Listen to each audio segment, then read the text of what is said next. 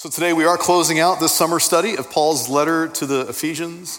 This is a letter written almost 2,000 years ago to a people halfway around the world.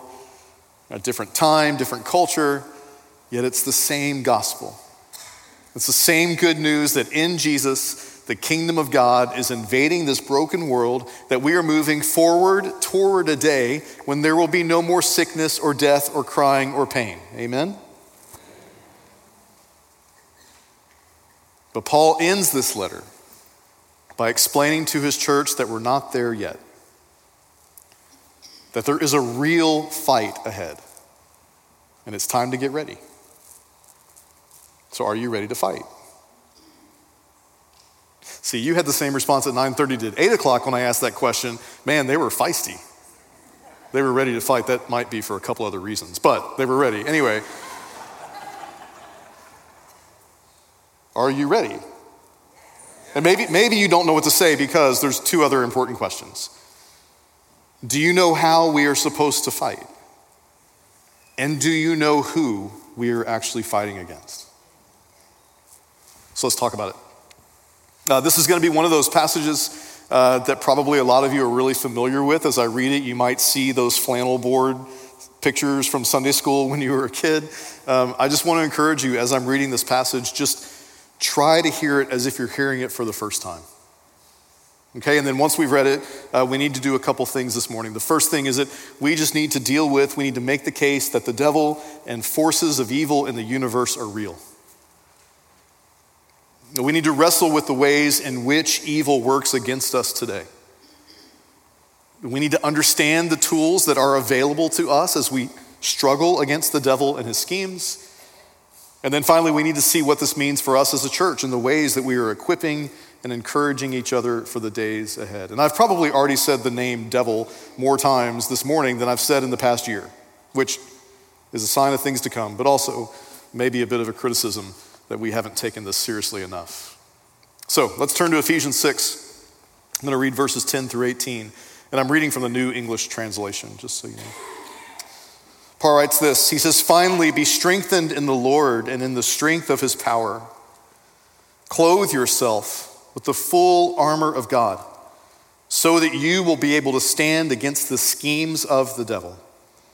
For our struggle is not against flesh and blood, but against the rulers, against the powers, against the world rulers of this darkness." And really quick, the Greek word there is one of my favorite words. It's the word cosmocrats. I love that word. The cosmocrats, against the world rulers of this darkness, against the spiritual forces of evil in the heavens. For this reason, take up the full armor of God so that you may be able to stand your ground on the evil day. And having done everything, stand. Stand firm, therefore, by fastening the belt of truth around your waist, by putting on the breastplate of righteousness, by fitting your feet with the preparation that comes from the good news of peace. And in all of this, by taking up the shield of faith with which you can extinguish all the flaming arrows of the evil one. And take the helmet of salvation and the sword of the Spirit, which is the word of God. With every prayer and petition, pray at all times in the Spirit, and to this end, be alert with all perseverance and petitions for all the saints. This is the word of the Lord. Thanks be to God. So we need to start by making the case that the devil and evil forces in the universe are real. And even in a room, I can imagine, if you ask yourself, don't answer out loud, but if you just really think about it, like, do you believe those things are real? And I think we need to spend a minute here, because the reality is that we are modern, sophisticated people. And I don't mean that sarcastically. I said that to the retired men on Thursday and they laughed. I really mean that. We are modern, sophisticated people. We have science and we have reason on our side. We can explain things that our ancient brothers and sisters couldn't, right? But our modern way of thinking, it can lead us to easily chalk all of this up to myth and legend, just superstition. Like maybe some of this is hard to accept, and I get it. But honestly, if you believe in a creator God that descended to earth, fully divine and fully human, died a real death on a cross, and then a couple days later walked out of the tomb, and his spirit now lives in and through us. If you believe all of that, is it really such a leap of logic and reason to believe that there's a spiritual or a dimensional realm in which there's a personal embodiment of evil that's fighting to dethrone the king? Is that really so hard to believe? And if there is, what better way for him to lash out against the Father than by attacking his children? I think when it comes to our modern, sophisticated, scientific mind, I think C.S. Lewis says it best. He talks about the error of how we think about this. Many of you are familiar with it. It comes from the Screwtape Letters. He says this. He says, there are two equal and opposite errors into which our race, and he just means humanity, can fall about the devils. One is to disbelieve in their existence. The other is to believe and to feel an excessive and unhealthy interest in them. They themselves are equally pleased by both errors, and they hail the materialist, the one who doesn't believe at all, or the magician, the one that spends too much time thinking about it. They're pleased by both errors and hail them both with the same delight.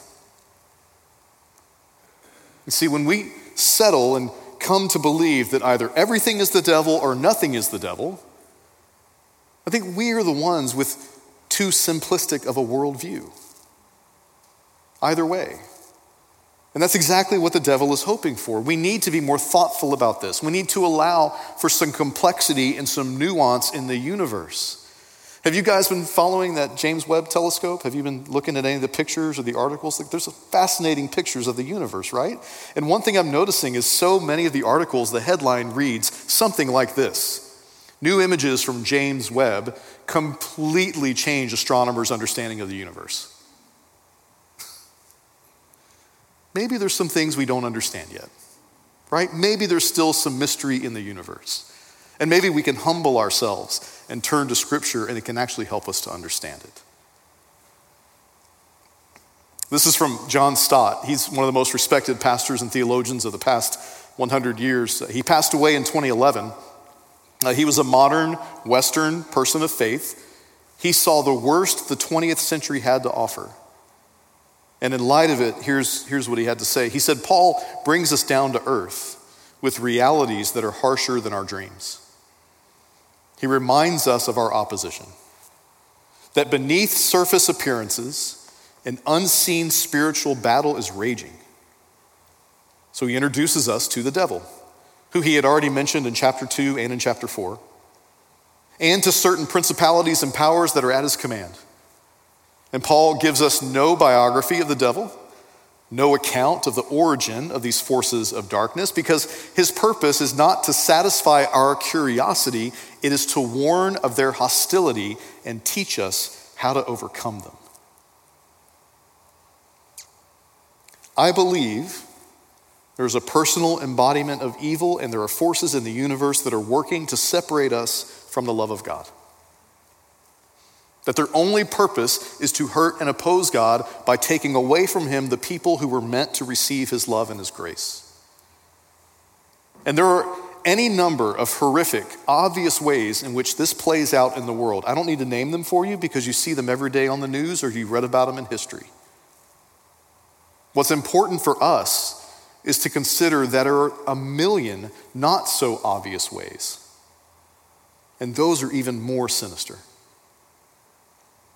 So that brings us to our second task. We need to wrestle with the way that evil works against us in our world. So I want to go back to John Stott again. He says, is God's plan to create a new society? The answer to all these questions are going to be yes. So, okay. Is God's plan to create a new society? Yes. Then they will do their utmost to destroy it. Has God, through Jesus Christ, broken down the walls dividing human beings of different races and cultures from each other? Yes. Then the devil will strive to rebuild them. Does God intend that his reconciled and redeemed people live together in harmony and purity? Yes. Then the powers of hell will scatter among them seeds of discord and sin.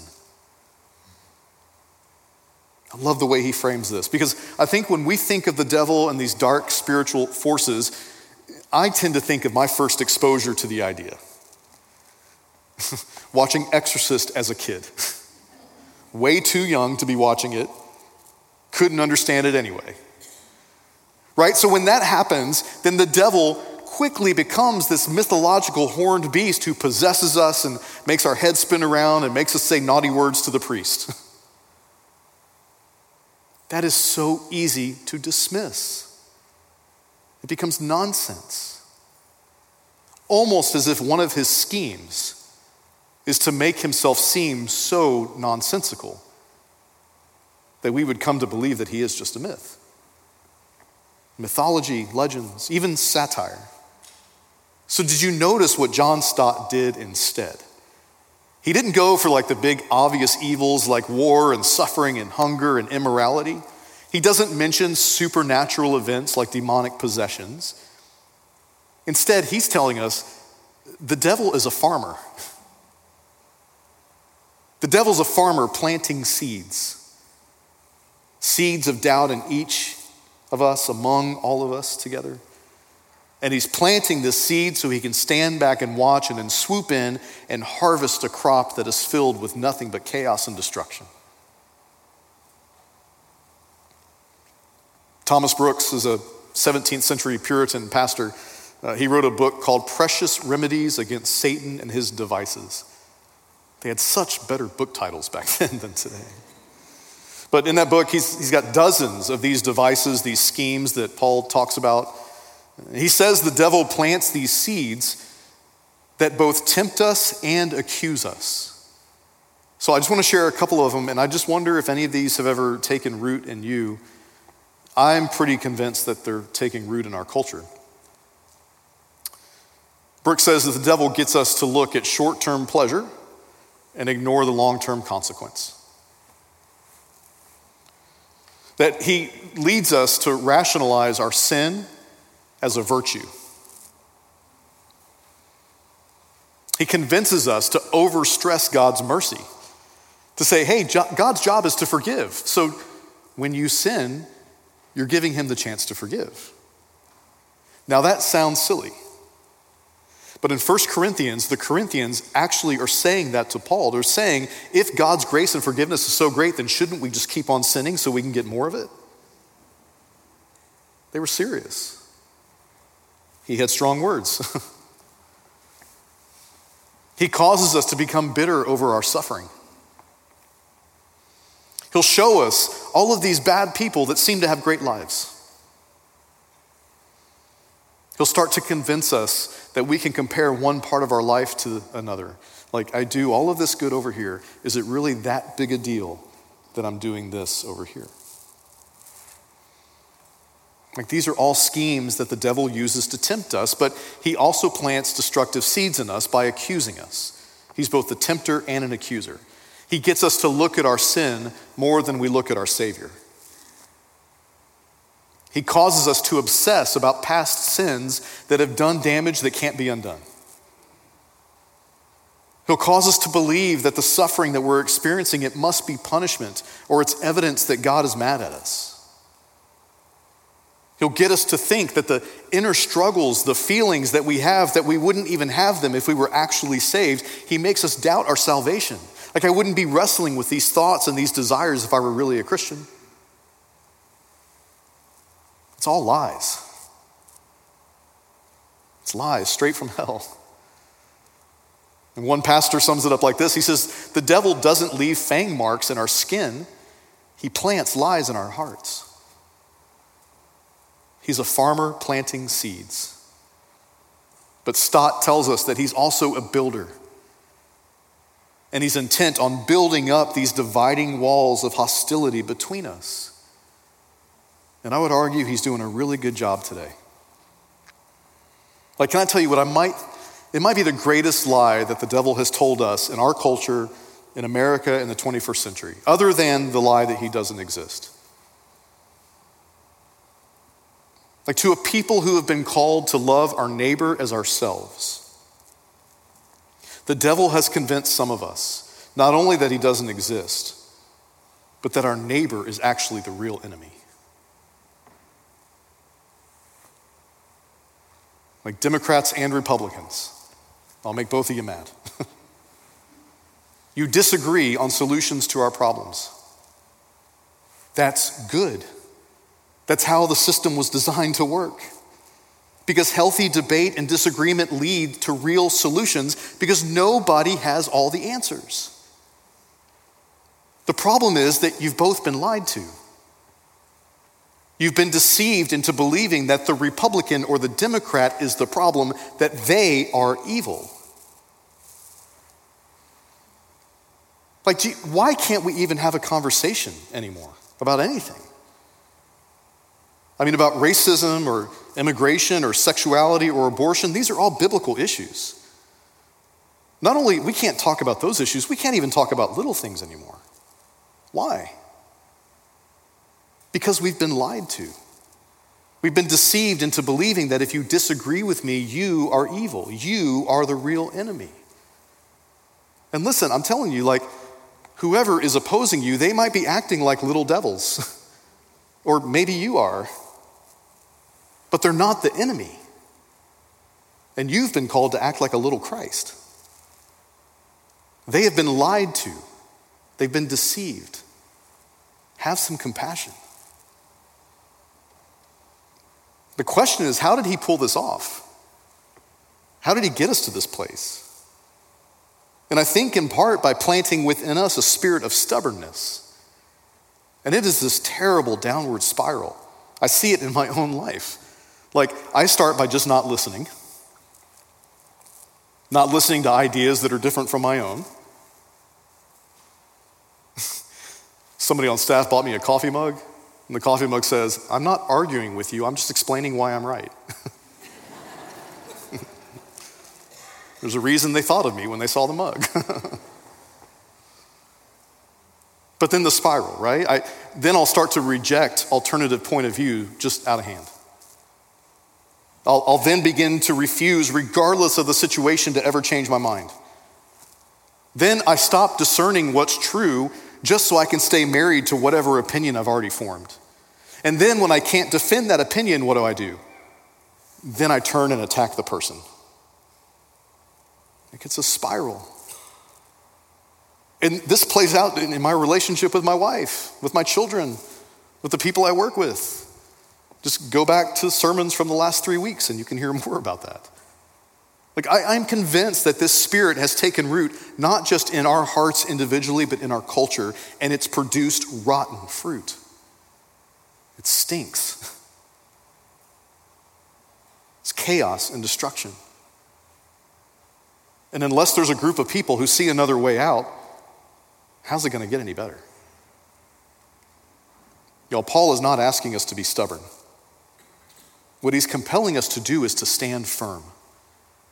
And standing firm is different from stubbornness because it means that I am willing to debate, to listen, to consider alternative views without sacrificing my core principles.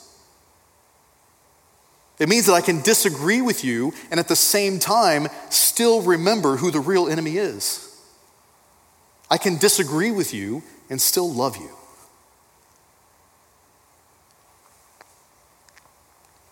And that work is so important that in this passage, Paul, he is not asking us to sit back, to armor up and play defense, just hope nothing happens. He is inviting us to take the fight to the devil, but to do it by identifying him as the real enemy, then by standing steadfast in the Lord, trusting in God's power, not political persuasion. To take up the armor of God so that we are ready for the fight, not to fight one another, but to fight the powers and principalities that are hell-bent on tearing us apart. How is this ever going to change if there's not a people who are willing to do it a different way? 2 billion people on this planet claim to follow that other way. How are we doing? So this leads us to our third point. We have the tools we need in order to stand firm and fight this battle. We just have to use them. This passage started In verse 10, be strengthened in the Lord and in the strength of his power. Clothe yourselves with the full armor of God so that you will be able to stand against the schemes of the devil. We are to put on God's own armor, his armor, and rely on his power. Now, y'all, we fight battles each and every day. And some of them, we can win those battles by the strength and fortitude that is within us. Because not every battle is a battle against evil. Remember, we're not to have an excessive and unhealthy interest in the devil. The devil is not in every detail. But when he is, our strength and our fortitude, it's not enough. Paul is saying that we cannot self-improve our way out of this mess. Paul is telling us that we are incapable of fighting against evil on our own. It's not hard, it's impossible. That only Jesus himself has the power to defeat sin and death. So if we stand a chance, what must we clothe ourselves in? In Jesus, from head to toe. And Paul uses this illustration to describe it, and sadly over time the illustration has actually become a distraction from his point. But he's a prisoner, I've told you. He's in chains, he's behind bars, and this is one of those parts in scripture that I feel like I can literally see it taking place when he first wrote it. Like he's sitting down to explain to us how we're supposed to get ourselves ready for this fight, and all he has to do when he sits down is just look up through the bars, and what does he see? Like he sees a man dressed with a protective tunic under his breastplate, a helmet on his head, reinforced sandals on his feet, a sword in one hand and a shield in the other. He's a guard who has orders to stand always ready in case an attack comes. And like we've been saying for the past couple weeks, this imagery, that's not the point. It's just an illustration. What is the point? That only Jesus has the power to defeat sin and death. Jesus is the way, the truth, and the life. So clothe yourself in him. And you start with the truth. The passage says, fasten the belt of truth. Some say, gird your loins with the truth. That word girdle is actually the right word. It is a girdle. It's an undergarment that covers you from shoulder to knee. And it's the truth. Cover your entire being first with the truth. Accept and surround yourself with the whole truth that you are a child of God. You are redeemed and being restored into the image of God in which he created you. Whenever you hear those deceptions that I read earlier, remind yourself of that. Turn to Romans 8 and surround yourself with this. Who shall separate us from the love of Christ? Shall trouble or hardship or persecution or famine or nakedness or danger or sword? No, in all of these things we are more than conquerors through him who loved us. And everybody read this with me together.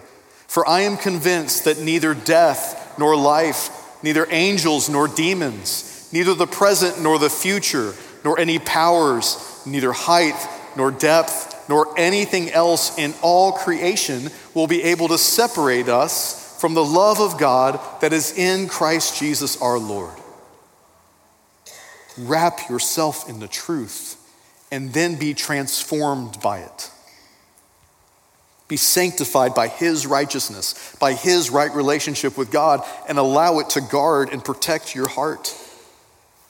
And with your whole self wrapped in the truth, with your heart protected by the righteousness of Jesus himself, then get your feet ready because it's a long journey. And because you're going to be taking the battle to the devil himself. And when you do, you don't fight using his weapons because you've been given the gospel of peace, and it's a gift. It's a gift that you are to bring to the world, and it combats the devil's lies and his deception. That's why this is so important. We're not called just to fight against the devil and the forces of evil. We are fighting for our neighbor. We are called to take the fight to him on their behalf. Jesus himself in the Beatitudes said, blessed are the peacemakers, not the peacekeepers. Blessed are the peacemakers, taking the gospel of peace to the world. And I'm convinced that if we are going to do this, that it requires two of the 4 values that we have here at First Pres. That we must become a people who are biblically literate and a people who are gospel fluent. That we must be a people who read the Bible, who grow to know the stories, who, yes, can quote the verses not only to others but to ourselves when we need it. But that we would also be a people who will take the risk to speak it, to proclaim the scriptures into the world, because there are prisoners in this battle and they need to be set free. We are called to be a people who speak and put into action the word of God as we live in the world, so that the light can shine in the darkness and light and the lost can be found. Y'all, that is our mission. That's the only mission Jesus gave us. And that's another one of our values here at the church, that we are to be a people who are mission focused, not easily distracted by the noise around us. Paul goes on to say that as the battle rages on, that we are to remember our salvation and rely on the trust that we have placed in Jesus. To remember who we are and whose we are, that we are children of the light, God's beloved. In Ephesians 4, he called us the new humanity. We are redeemed and being made new. We are more than conquerors. But here's the great danger we face. And I think this is a danger that this passage points out without actually saying it. That we have the armor available. We have the only weapon that we need. The devil has convinced us to set those aside and to make armor and weapons for ourselves and to use them against each other. And I think it's obvious when we're doing that. Truth becomes my truth. The righteousness of Christ becomes my self-righteousness. The sandals that bring the gospel of peace, they're replaced by boots that are meant to dig in, to keep me from being moved from my truth and my self-righteousness. When I have done that, I have replaced my Savior with myself, with my own worldview and with my own self-righteous deeds. My words become nothing more than a sword that's designed to tear down and destroy. We have to pay attention. We have to pay attention when that has happened. We repent and we return and we put on the armor of God.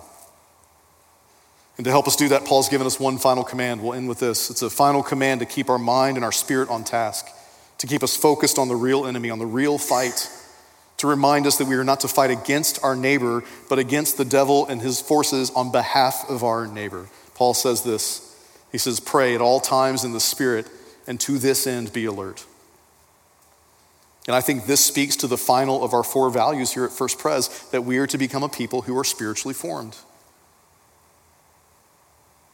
In light of the gospel that Paul has proclaimed in chapters 1 through 3, and in light of the practical application of that gospel in chapters 4 through 6, Paul now ends his letter by reminding us that we are to be in constant prayer so that we remain rooted in the Lord and we produce his fruit. And I've shared with many of you a prayer that is kind of become just like my breath and my heartbeat. I hear it all the time in the back of my mind. The Lord Jesus Christ, Son of the living God, have mercy on me, a sinner. There's a great story about how that prayer came to be. I'm happy to share it with you sometime if you haven't heard it, but I want to leave you today with a different prayer.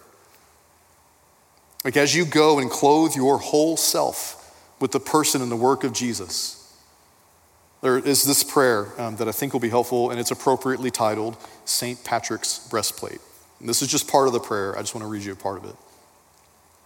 He says, the 3 in 1 and 1 in 3, of whom all nature is created, eternal Father, Spirit, Word, praise to the Lord of my salvation. Salvation is of Christ the Lord.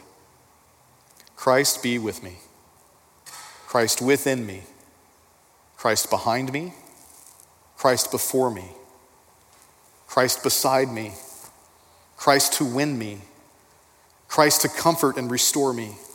Christ beneath me. Christ above me. Christ in the quiet and Christ in the danger.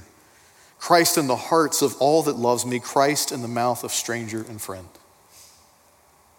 Clothe your whole self in Christ. Now. Today. What happens to the Roman guard who's caught in his underwear when the battle begins? It's too late. Don't sit around waiting for the next battle to begin. It's too late. And this is why we offer opportunities every day of the week to do this work together, to become biblically literate, spiritually formed, mission-focused, and gospel-fluent. When our session a few years ago came up with these values in our mission, we read through the letter to the Ephesians. And as we started to land on these, we said, let's go through the letter and highlight all the passages that speak to one of these. And guess how much of the letter was highlighted? Every word. We believe that this is the particular way that the letter of Ephesians is being lived out in this community. It's time to get to work. Amen? Let's pray.